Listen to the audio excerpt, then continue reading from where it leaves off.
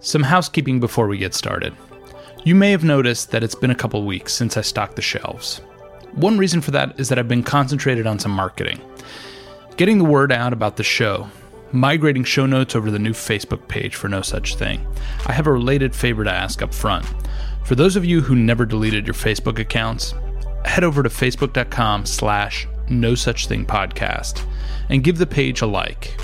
In addition to show notes and photos, I'm hoping it's a place to hear more from you. As you know, this DJ takes requests, so take a minute to let me know if you have topics you'd like me to cover in the coming episodes. I've also been busy putting together some new interviews for the start of the school year. I think you'll be excited by what's on its way. This episode is another two-parter, and it's something of an experiment. Late in the spring, I emailed one of my favorite friend educators, Rudy Blanco. My name is Rudy Blanco. I work with the DreamYard project in the South Bronx. I've been dreaming about an episode format where I have an adult and student join me at Mouse to play a popular game and conduct an interview at the same time. It's kind of a cross between a Let's Play video and a radio story. Maybe you have an awesome student who wants to join you before things get busy in the summer. His response, and I quote, "Hells yeah, Mark." So here it is.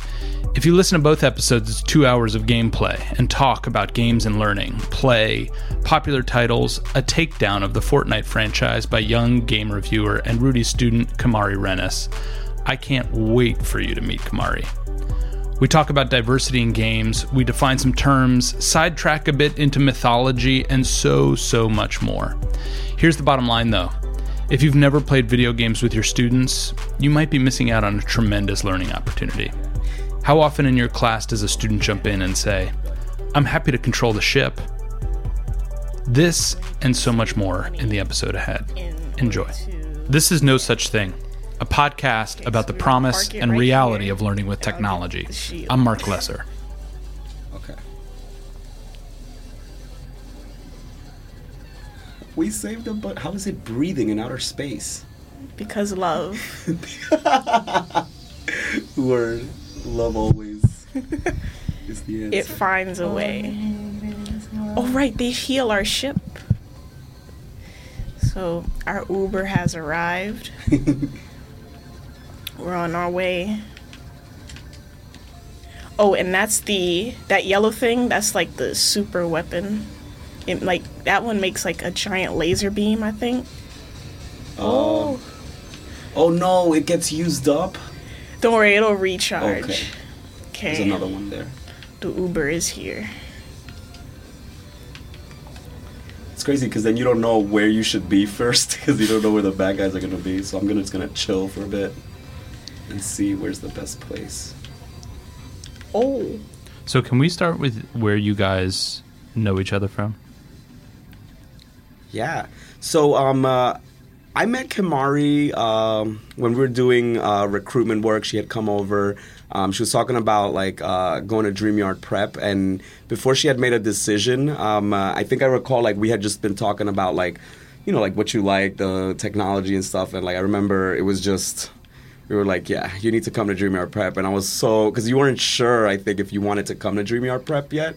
Yeah, I wasn't sure if I wanted to go because I wanted to attend the Bronx School of Medical Science because at that time I was thinking, oh, I want to be a therapist. But then, they didn't have space for me. It wasn't that I was denied. They just didn't have space.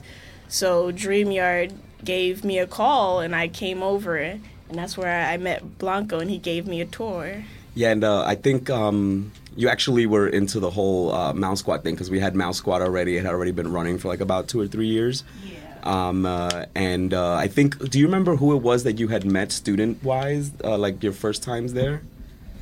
I met most of the seniors. Okay. Yeah. It's Ben and them? Yes. I met a lot of the seniors, and that's, they really welcomed me. And, I mean, honestly, I'm so glad that you ended up just coming to DreamYard Prep because, honestly, what you've been doing, dude, is so intense. Every program you've participated in, I think the coolest thing is the whole Video Game Critics Circle stuff. I think that's one of the coolest, you've taken that and, you really gave them a reason to kind of keep coming back to DreamYard Prep, which I'm so grateful for. And I just hope you're enjoying it. Yeah, I am enjoying every program at DreamYard. That's what really makes DreamYard special. That's why I'm glad to be here. Mm. So Kamari, you're now 16. Yes. Blanco, you're 17. we don't have to go there. So, Rudy, you've been teaching in different capacities, Kamari, since her freshman year. So it's going on 3 years. So that's pretty amazing. And so how did you guys first learn that you were both gamers? Do you remember? I think it was because we had a Wii U at the school. I didn't think there would be a Wii U at a high school, but for some reason we had it. And coupled with the fact that we had gaming consoles there, there was a lot of anime posters all over the wall. So I guess things sort of clicked, and like, you're a gamer, I'm a gamer, and now we're sitting here playing games together. So you know what's funny was that did I ever tell you how that we ended up at school? No. So one of the first games that I've always been into, like when I came to the U.S., I came here from the Dominican Republic and stuff, and we had an NES, you know, like I've always been, you know, like into the whole, like all the other kids are playing with like cars and I'm over here like I want video games and technology. But ever since I was little, like I've really been into like Zelda. Zelda has always been a game that, you know, like it's just always been a part of my life, and Nintendo has always, you know, kept it true. And when I saw that Zelda was coming out for, you know, like these different like consoles, especially for Nintendo at the time, I'm sorry, I'm totally like looking at the game and trying to figure it out. But I guess long story short, what happened was that I got the Wii for Zelda. And I would always, my friends would be like, Rudy, like, you're a grown man, like, you're an adult, like, why are you buying it? I was like, listen, one, I like video games, but then after a while, like, I guess I didn't want to be frustrated with all of my, like, friends telling me that gaming is not for adults. So I would always say, like, oh, I got it for the kids. You know, like, I got it for the kids. Oh, and every too system much. that I've ever bought, I'm like, oh, I'm getting it for the kids, but in reality, you know, It's research. like, it's research and it's For your for work. work. But I'm so grateful that I did that because it was just sitting in my house not getting any use, you know, and that sucked. But that's how that we got there, by the way. And I'm just glad that you all kind yeah, of we all we love found it. each other through that. Could you drive the ship? Yep. I'm having trouble because like The propulsion. It's propulsion thing. Oh, you can't hit. Oh, I didn't know that. I'm sorry. This is new for me. Okay. So like the laser keeps shooting us, so I need to control the shield. Okay. So what are we playing, Kamari? We're playing this 2-player game called Lovers in a Dangerous Space-Time. And basically what it is so the Love HQ, which is in space, got destroyed, and we need to find all the pieces to bring it back together. So me and Blanco are playing together to operate this ship. So not only can we save the people, but also find the pieces to the Love HQ. Got it. And since you all, I'm sorry. So since you all can't see what we're doing, like I just want to say that it's so cool. We're in like this circular ship, and like there's different compartments in the ship, so we each have to kind of like split up the resources. Like there's like an engine, a shield, propulsion, and like each one of us has to like control all of these at the same time, which is kind of sweet. I've never played a game like this before. There's kind of like a it's kind of got a vibe like you're inside inside of another body in some way, Yes. right? So you're kind of enclosed in these sort of tunnels. So right now, I think we're in the one half of the Love HQ. Right, which is like a heart shape, right? Yeah, it's a heart-shaped headquarters in the middle of space, and it was ripped in half, and pieces of this machine has been broken apart, and it's very important, so Yeah. we have to find the pieces to bring it back. Can you bring the shield up? Is that one of the lasers? No, we have to go up. Okay. Let me go get the map for you. Okay. Yeah, we have to go up Right. and to the right. You got it. So is this the first time you guys are playing together? This is our first time playing together, although I've played this game before. What just happened? You hit me. What? Friendly fire. Wow. How did we go from twirling to hitting each other? This game is called Lovers in a Dangerous Space Time, and you hit me. I'm so sorry. I didn't know that was even possible. Wow, Blanco. We also played Monster Hunter. Oh, yes. We've played Monster Hunter together, which is also pretty cool, but we've never been able to play and actually communicate, right? It's always been, because with Monster Hunter, if you're playing online, like, the only way to communicate is through parties. Through your characters, right? Yeah, and through, like, texting through characters, but it's something more efficient about just being able to Yes. be in person or, like, talking to each other so you can communicate. Ooh, that's pretty. Yeah, Big this heart. is why I got this I game. like the It's whole really love thing. Like, it's beautiful. really, yeah, like, and I like the colors, too. I love it. Where did you learn about this game, Kamari?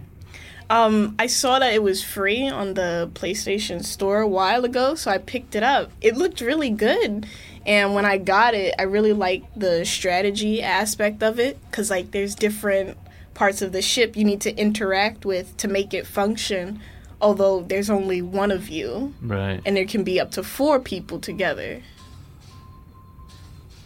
So what's the goal of the game?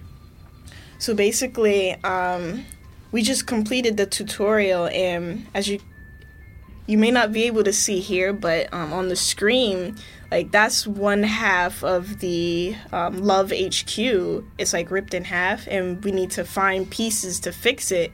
And I believe the way the game works is you play through one of 4 campaigns to find the pieces, and each piece you can get from one of the bosses.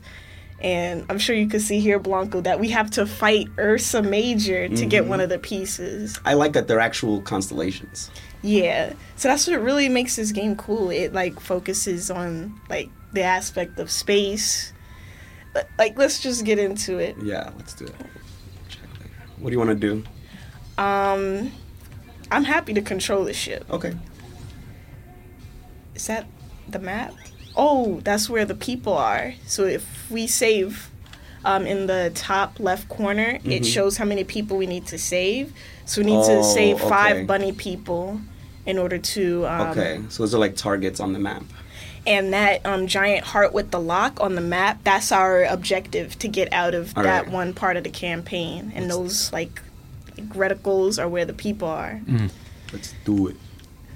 So I've played this game before by myself, and although this is intended to be a multiplayer game, the game actually gave me a pet to play with. So it was kind of sad, but it was really fun being able to play the game. Like, there's a lot to it. Like, there's asteroids that you can break and they hurt your ship. Like, there's a lot to take into consideration, especially if you're playing with one person. Kim, have you played this game like with others? No. This is your first time like 2-player? Yes. What do you think? I think it's really cool. Like, right now we're kind of stressing out because there's multiple enemies. Well, you And know we- we have that yellow weapon there, which I think we're gonna save, right? Yeah, we're gonna What's save. this blue one here? Oh, that's the asteroid. It's coming close. Oh. The blue one is that's how you control the shield. So Okay, we're gonna okay. maneuver through these 2 planets. And I think later on in the game, there are actual planets that have a gravitational pull, and they can damage your ship too. No. It is really cool looking. I'm trying to think of like what the aesthetic reminds me of. It's Oh my. This is an asteroid belt. Uh-oh. And I think there's a person in there.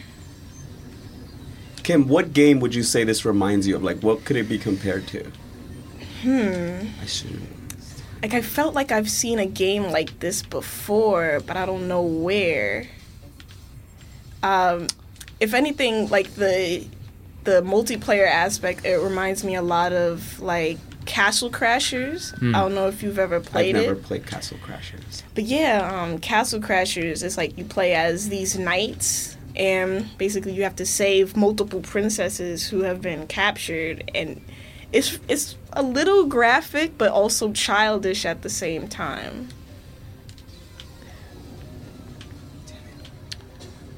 Yeah, I dig it. It's kind of got like for the old people listening, like myself, it's kind of got a little bit of like a stand-up, like an upright game vibe, like an arcade game. Mm-hmm. It feels a little like little Pac-Man-y in a way. Yeah. Super vibrant, really colorful. It's also got these like little bunny characters that are kind of I don't know. It's kind of like a little Hello Kitty feeling. Like it's very cutesy since Yeah. the game is revolving around that Yeah. like love, but it's also like aesthetically pleasing because of the space. It's interesting to have a game where most of the mechanics are sort of battle oriented be in the context of this topic where it's about like love and you're these little bunnies shooting things from a floaty pink maze looking spaceship. I think part of the toughest part here is knowing which part of the ship, right? Because like if you imagine a circle, on all four. Well, there are no corners in a circle. Sorry, it's so hard to talk. And it's like on there's 4 parts where there's guns, like on the north, south, east, west sides of the circle. So you have to like choose where you have to like fire from, but the enemies are circling the ship, so you have to switch between like weapons, and it's pretty intense. So right here I found a power gem. We got it from a president on the ship, and basically when you put it on your ship, it upgrades one of the guns. So where do you want the gem to be? I think the north one, that top one up there. All right. So I think that makes it triple. Whoa. Nice. Hey now. Does it run out though? No, we have Oh, that's like a ammo. permanent mon? Yes. Nice. You can switch out the crystals though if we get more. I saw, when you told me about the game, I went and YouTubed some gameplay, and I saw some of the potential weapons or some of the things you could potentially do with the guns, and I was like super excited. It reminds me a lot of, is the name of the game Asteroids? Like old school, yeah. like where like you're shooting like all these like ships coming your way, but every once in a while there's like a new upgrade to the weapon that like either adds multiple bullets or... It's got that. I think that's what makes it feel like There's an two arcade bunnies game in to here. me. Is it's got that a little bit of like a it's kind of flat. It's a shooter, but you guys are kind of collaborating to shoot and moving through space at the same time. So it's like a modern version of Asteroid in a way, but in this bizarro bunny love world. I don't know what do you call it. Yeah, it's hard to describe. I just know it's a lot of fun. Yeah. So we're gonna put some we'll put some screen captures and a link to some gameplay in the show notes. Kumar, you said earlier you were talking about originally thinking about going to high school. For people who don't know, in New York City you apply to different high schools, and it for a different episode sometime, and we've talked about this before in previous episodes, but it kind of imposes this somewhat of a burden on an 8th grader to be thinking about, like, oh, how do I want to spend these 4 years as a stepping stone to a career, which for those of you listening, I would encourage anybody who knew what they were going to do when they were in 8th grade and followed that through to please, get in touch through the shows, through my Twitter handle, wherever you want to get in touch. But I'm going to bet you it's not a lot of people. But anyway, so you're a good case in point where you were like, I'm going to go to high school to be a therapist, or get on that track. And now you and I met last week at the 15th Annual Games for Change Conference. Yes. And you were telling me about some of your aspirations at this point. So tell us a little bit about that. Like, where do you see yourself in a couple of years? In a couple of years, I'd like to be a game designer. So, like, as Mark was saying about, like, what I wanted to do in high school, like, it was I didn't really have a clear mind. I just knew, like, usually, like, my mindset was usually when you have to go to high school, you need to have a plan set in mind. And, well, I was like, oh, I wanted to be a therapist. And not a lot of people know this story, but the reason why I wanted to be a therapist was because of this video game I played called, what was it called? Until Dawn. That was the game. I think it was one of the first games for PS4. And, like, the reason why I wanted to be a therapist, although it was kind of silly, is because I really liked the therapist character in that game, because that's crazy. He would like, the way he would talk to the person who they were like talking with. I don't even know the terminology, but the person who they were talking with, they were crazy. And, like, the way they would talk to them, like, the way he would set up the room from occasion, like, I was like, oh, that seems kind of like a cool job. So I was like, maybe I'll be a therapist. So meanwhile, you were playing a game, and you hadn't even thought at that point, like, oh, maybe I'll design games. Yes, and you're getting me to my second point, like, as I gave it thought while I was at DreamYard, I was like, why play games when I can make them myself? Because a video game inspired me to think of, like, getting a specific career. Why not make games myself, since I really enjoy them and they really inspire me? So that's where the game designer dream came from, and I'm really passionate about it. Who are the designers or games that you really admire and would want to emulate in some of the stuff that you design? Oh, there are a lot of designers. One of my favorites would be... Stop hitting me! I'm sorry. I keep pressing the wrong button. I know you want to play with the laser that I just installed, but you can't hit me. Kamari, can you move up 6 inches? Blanco, you two, just like time. Yeah, there you go. Scoop. All right. So, could you repeat your question? Yeah, the question was, tell me about some of the designers and games that you admire and would want to emulate and some of the stuff that you design. One of my favorite games of all time was Plants vs. Zombies, which was designed by George Pham. And I really enjoy his work. I recently played his most recent game, Octogeddon, and I really like it. I really admire how, like, the games that he makes are addicting, not in a bad way, but, like, they're really fun, they're arcade style, and, like, they're really, really creative. Like, Plants vs. Zombies is, like, the game series that I've played the most throughout my life, and I really, really enjoy, like, the way he creates his games. What is it about it, though? I'm sorry, like, I'm curious. I know you've always talked about it. I know that was one of the first games you reviewed with The Circle. Like, what is it about the game, though, that you feel, like, what's that thing that keeps that keeps you coming back to it? It's the strategy, and it's also, like, very silly. Like, think about using plants as a defense against a zombie apocalypse.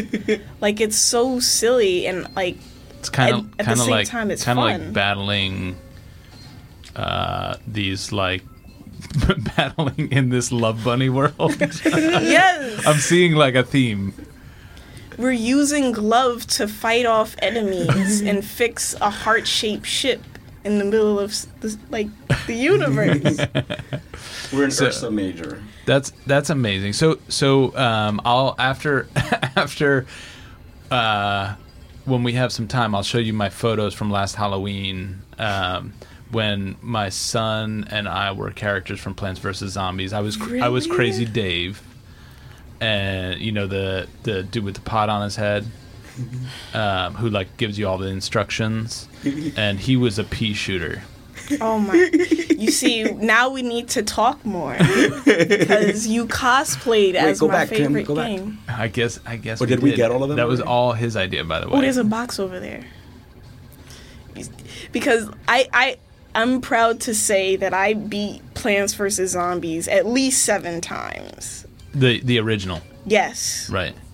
And I'm not sure if I'm correct on this, but I think PopCap or EA, I think PopCap got Plants vs. Zombies. Like, yeah. I think they bought it, and EA bought PopCap, and now they're using the series to create new games like Plants vs. Zombies Garden Warfare, which is also a game I spent hours on. Yeah, that's not out yet? That hit my house. Garden Warfare. That's out. You know, I haven't played Plants vs. Zombies yet. Come on.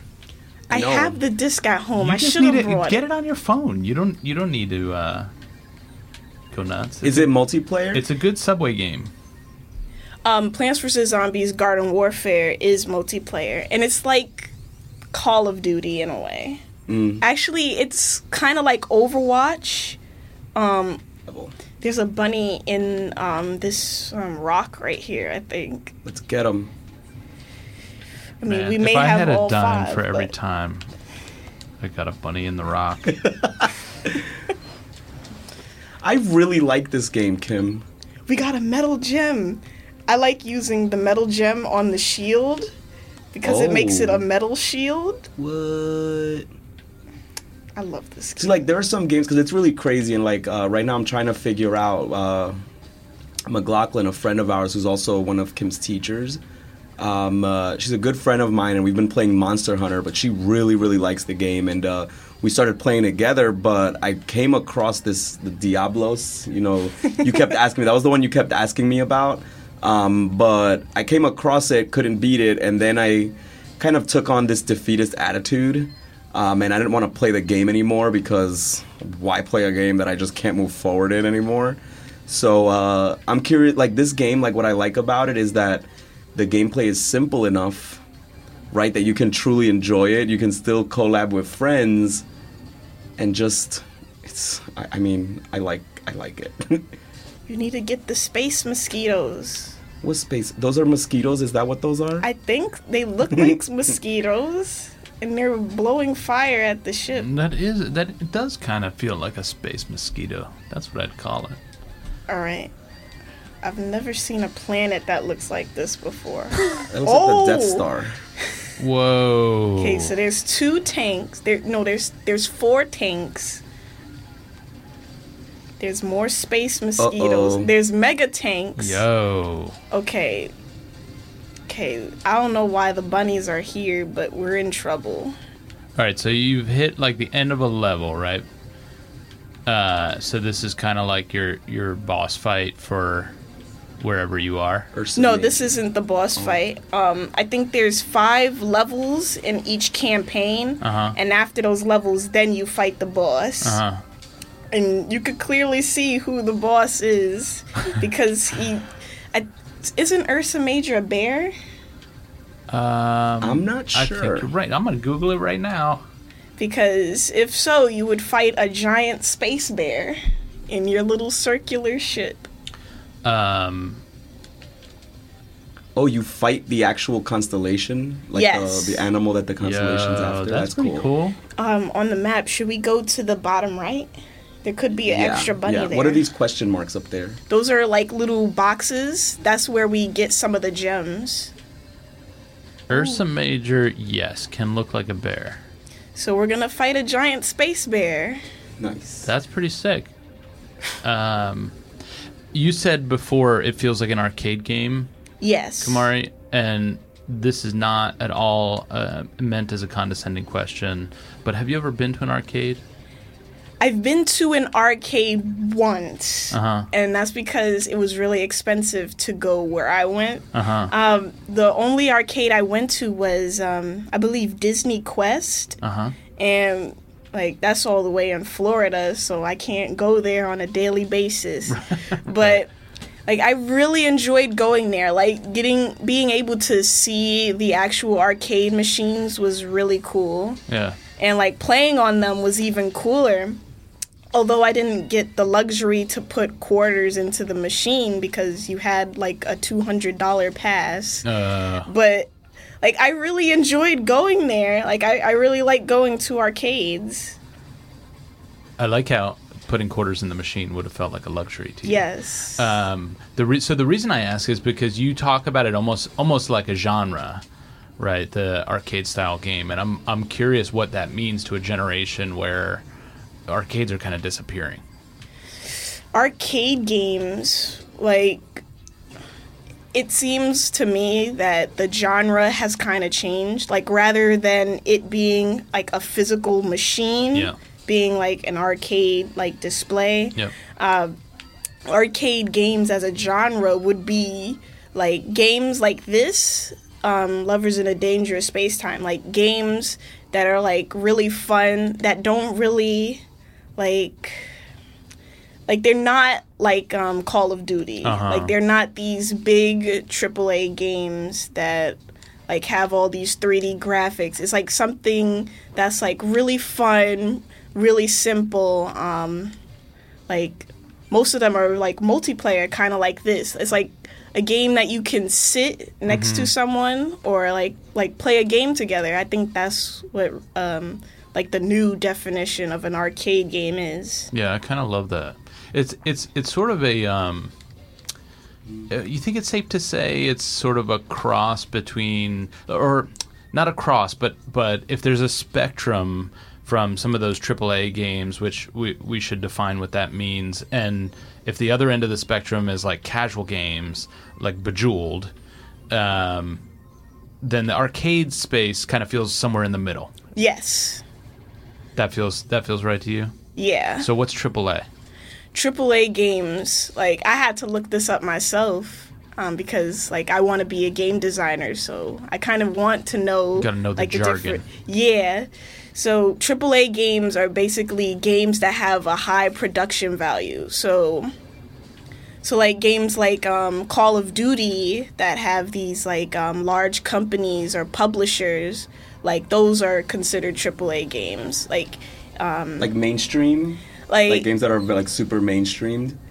Not super mainstream, but like have a high production value. They have publishers, like for indie games, which means like independent games. Right. Like they don't really have publishers, which is why they're called indie games. Now you're getting the hang of it. Yeah. When you gotta like define your jargon for those lay people who are not. I mean, I'm learning so much. Like gamers. A lot of like that's one of the reasons I like.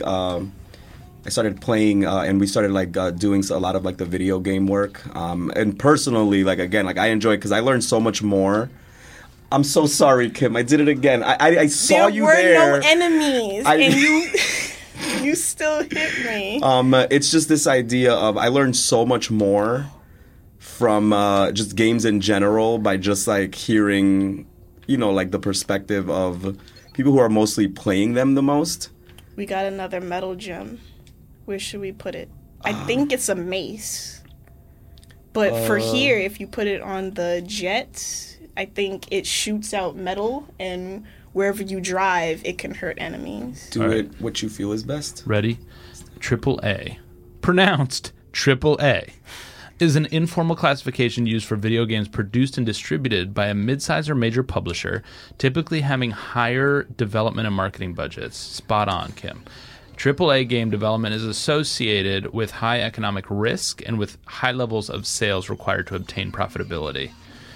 In the mid-2010s, the term AAA plus began to be used to describe AAA-type games that generated additional revenue over time in a similar fashion to MMOs, that's massive multiplayer online games, by using software as a service. methods such as season passes or expansion packs. Learning, that's what we're doing. So actually, Blanco, I want to come back to a thing that you just said. I just had this really interesting conversation with a professor at Duquesne. Her name's Gretchen Jenneret, and she teaches. She's a professor and researcher, but she works in education leadership. And her area of focus is social justice. Mm-hmm. And so she said this really interesting thing to me, which is she said that one of the characteristics, I'm totally paraphrasing, and people should go back to the episode to hear her say it, but that one of the characteristics of leaders that are best prepared or best characterizing social justice oriented leadership, mm-hmm. Learn how to learn in the open. And you said this thing, you were, as we were playing, you were like, I'm just learning so much, right? And you're sitting with a student and you guys are playing a game together, and she's actually teaching you this game, and it just strikes me that this is a really interesting environment to characterize what Dr. Gibbons-Jenneret was saying in that conversation about being transparent about, as an educator, being transparent about your own learning. And in a way, I was even saying to her that this show, in a way, for me, has been a sort of transparent form of learning. So I wonder what you guys think of that. Is co-play in environment where we can break down some of the old paradigms of the sort of sage on a stage model, where all the power is kind of at the front of the room? Absolutely, and I think one of the coolest things about doing this type of work is that, well, personally, I've always been very transparent with where my expertise is and what I know. Yeah. And I think one of the things that has helped me kind of develop my relationships with students that I've worked with is this idea of... One second. It's this idea of being able to be, as an adult and an educator, being able to just... You saw that, Kim? I almost hit you there, but I did not. Being able to just say, hey, I don't know this, and that's okay, and my young person or my students are the experts here, changes the dynamic completely. And when it comes to gaming in particular, it puts us both in this place where I feel, or I'm going to speak for myself, it just puts me in this place where it's like, hey, I know that the students who want to play with their teachers, or I guess with other adults, they're open to the fact that I almost feel like they already know they're the expert, because we live in a world where it's adults shouldn't be playing video games or whatever that may be. But what ends up happening is that when young people that kind of know that they're the given expert in a particular game or area where, they excel at, it really shifts the dynamic between, who's doing the teaching, who's doing the learning. And when I go into learning experiences like these with young people who are open to the fact that hey, I'm playing with this person, that may not necessarily know this game but enjoys gaming, it opens up the channels for what you're willing to learn, what they're willing to learn. And I always come back to this one experience, my first time where I realized that we were onto something here was, and I know you don't like Fortnite, Kim, but I was playing Fortnite. I mean, I'm not a big Fortnite fan, but I just wanted to see what the hype was about, because it's a very heated topic amongst teachers, educators, parents, adults, and even, most specifically with students. But I had gotten my PS4 for the first time. I've always been a Nintendo person, and I wanted to see, what is this for? What is it? I really want to know. I'm curious, and I go, and I've never been a shooter. I don't like shooter games. I prefer action adventure, mystery, RPG, things that have me solving puzzles. And Fortnite was kind of it's a shooter game, but it's not necessarily, there's no graphic violence. It's animated in a way that's, friendly for, multiple ages. But as I was playing, one of our students had gotten word that me and like two other teachers in our school were also playing Fortnite. So they asked us, what's your PSID? We're like, okay, cool, let's go, let's join a squad, let's play. And we were there, and this young person was like all over the place, like sniping and doing all this cool stuff, and we're just chopping trees down, collecting resources. I'm like, well, I can't shoot. I might as well just build. Right. As we were doing this, like we weren't on, so we weren't in a party or anything, so we couldn't talk to each other. So it was just like playing what we could see. Mm-hmm. But something crazy happened that I thought was so cool, and it was like the students started like if there were supplies that we needed or tricks that they knew of to make themselves, like stand or live longer in the game, like they started like, crouching near materials and like using like weird ways of communicating with us. And we're like, whoa, like they're teaching us how to do this. And then at one point, like they started, like the support is palpable. And like you see support in the real world, like at IRL, but then to see it in this place and we're not even talking to each other and just see that this is what fascinates me the most about it, like this is why young people I feel are so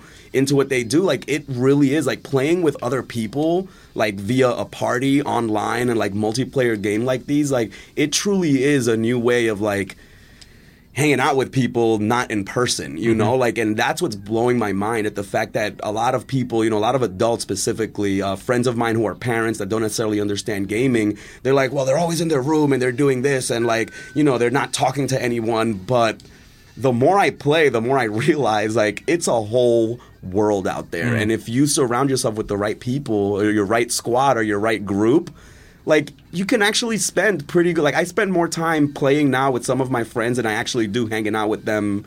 Like we hang out and stuff in real life, but at the same time, like we spend time playing and like we're talking about stuff that we wouldn't normally talk about. Yeah. And I think that's pretty cool. Yeah, I think you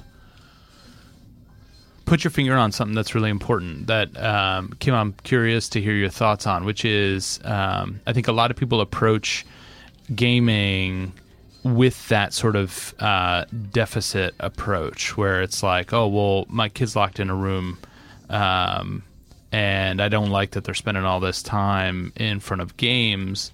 The asset-based approach would be that those are hours spent mentoring peers and being social, and because it's not the kind of social that a lot of generations might have known prior to technology that's networked, I think it's hard to understand. And I wonder both what you think about that and also what interactions you've had at home in that respect. Like are people like, Kim, what are you doing with all your time, or do they get it? So I spend a lot of time like playing like a lot of video games, but like they let me do that like freely, like they don't like force me to go outside or anything, because like it's practically my job, because like with the New York Video Game Critics Circle, my job is to play games, but like even for me, I don't have to do my job all the time. Like, I play games to, like, talk to people, be social. And, like, in some aspects, my parents don't really understand that. But, like, I've met, like, a lot of new friends. Like, one time at school, I got to hang out after school with a friend, like, physically hang out with them. Like, we went to the movies, to the mall. But although my parents may see that as like that's the only time that you've hung out with that person, I actually talk to them on a daily basis on like PlayStation. Yeah. And like that's how we keep in touch. That's how we like plan new events for the future.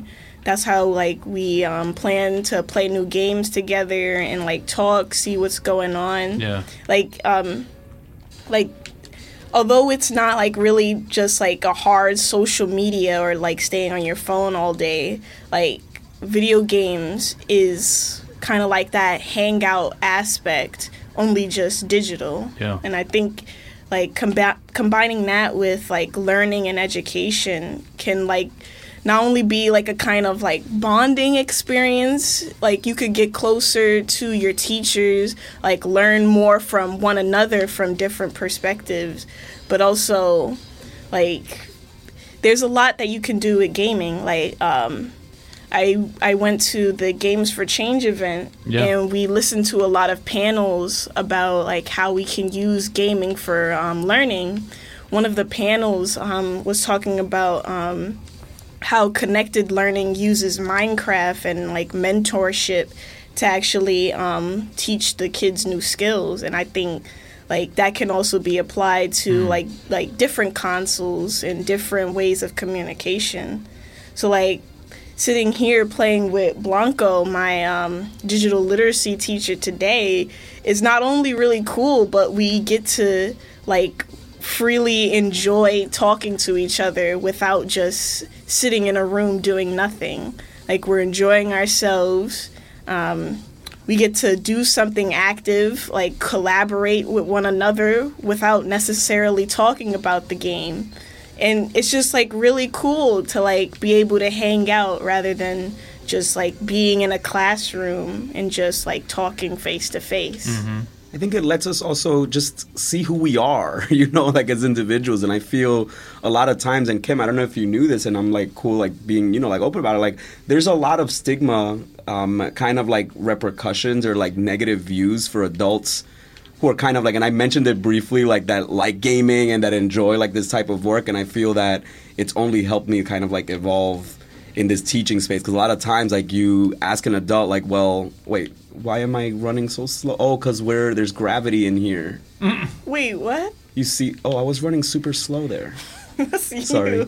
No, I guess what I'm getting at is like a lot of times like you'll have teachers be like, well, I don't know how to work with this student, or I don't know how to do this. And like a lot of time it's because there's no connection between, you know, like the teacher, the adult, and the student. And sometimes like I've even heard some of my parents or some of the parents that I work with or some of my friends who are parents, they're like, well, I don't know how to connect, you know, like to my kid. Yet they spend a lot of time kind of like, you know, making, you know, like young people feel, you know, like some type of way about the fact that they enjoy gaming, you know, as opposed to where I'm coming from a place where it's like, oh man, like you can learn so much from a young person and just who they are in general, like based on the types of games they play and like how they play. Like, for example, when you're in a team game, like you're in a squad, like you start seeing where people's strengths are. Yeah. You know, like I've learned that playing Monster Hunter or playing other games, like while some of my friends are all about just going out there fighting the beasts and monsters and slaying them, like I'm more about, hey, Kim, you have this power, like why don't you help the squad in this way? Or you start identifying like where people's individual like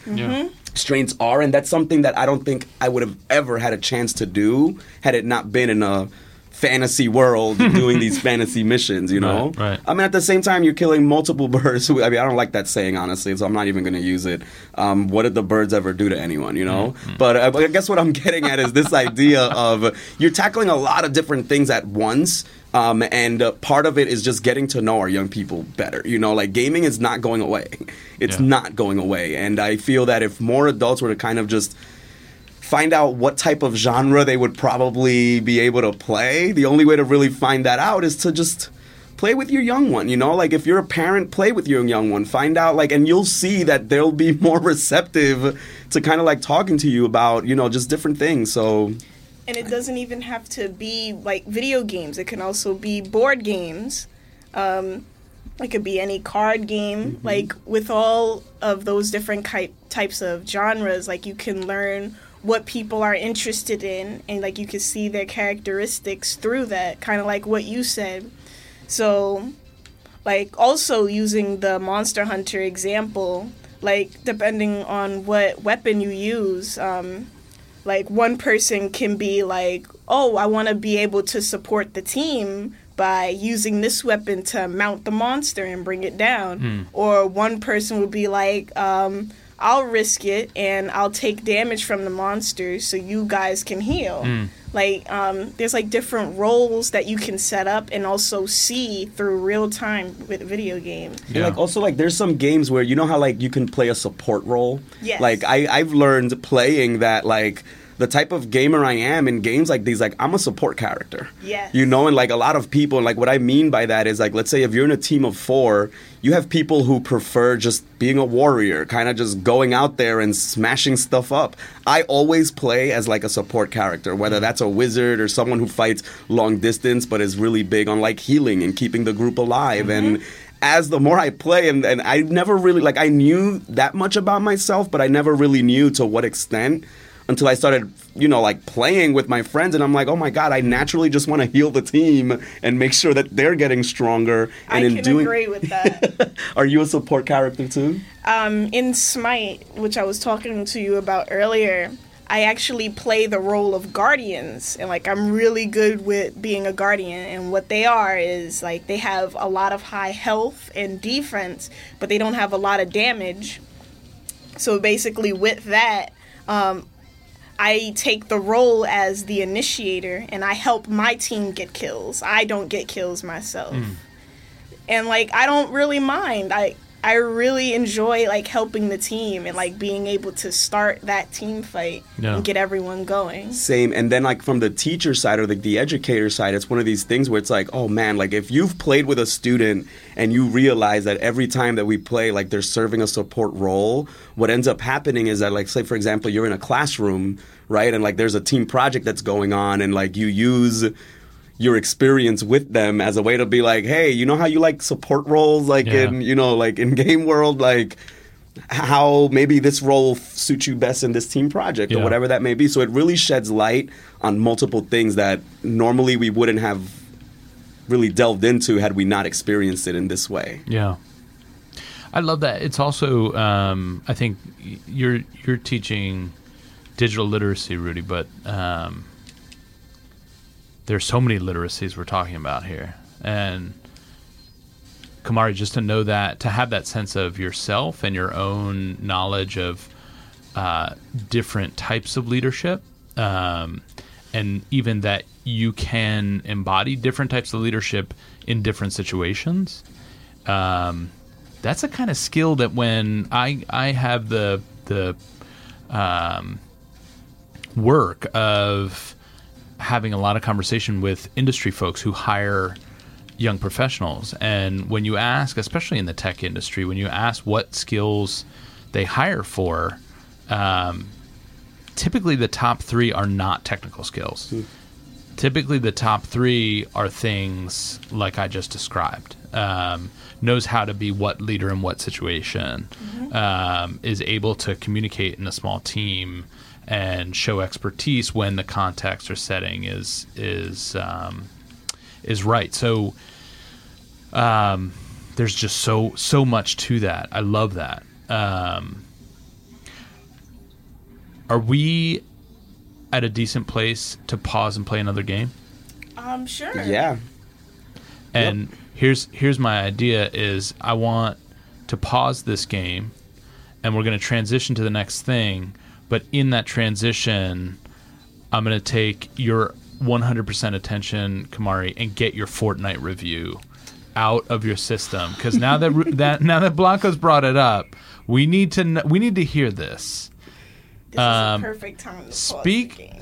Will you do me a favor? My 8-year-old is all over me about Fortnite. He wants to play desperately. It's like, the way this works when you're like in 3rd grade is anything you hear 12-year-olds talking about is what you want to do. So lay it down for young gamers who just need to know what they're getting into.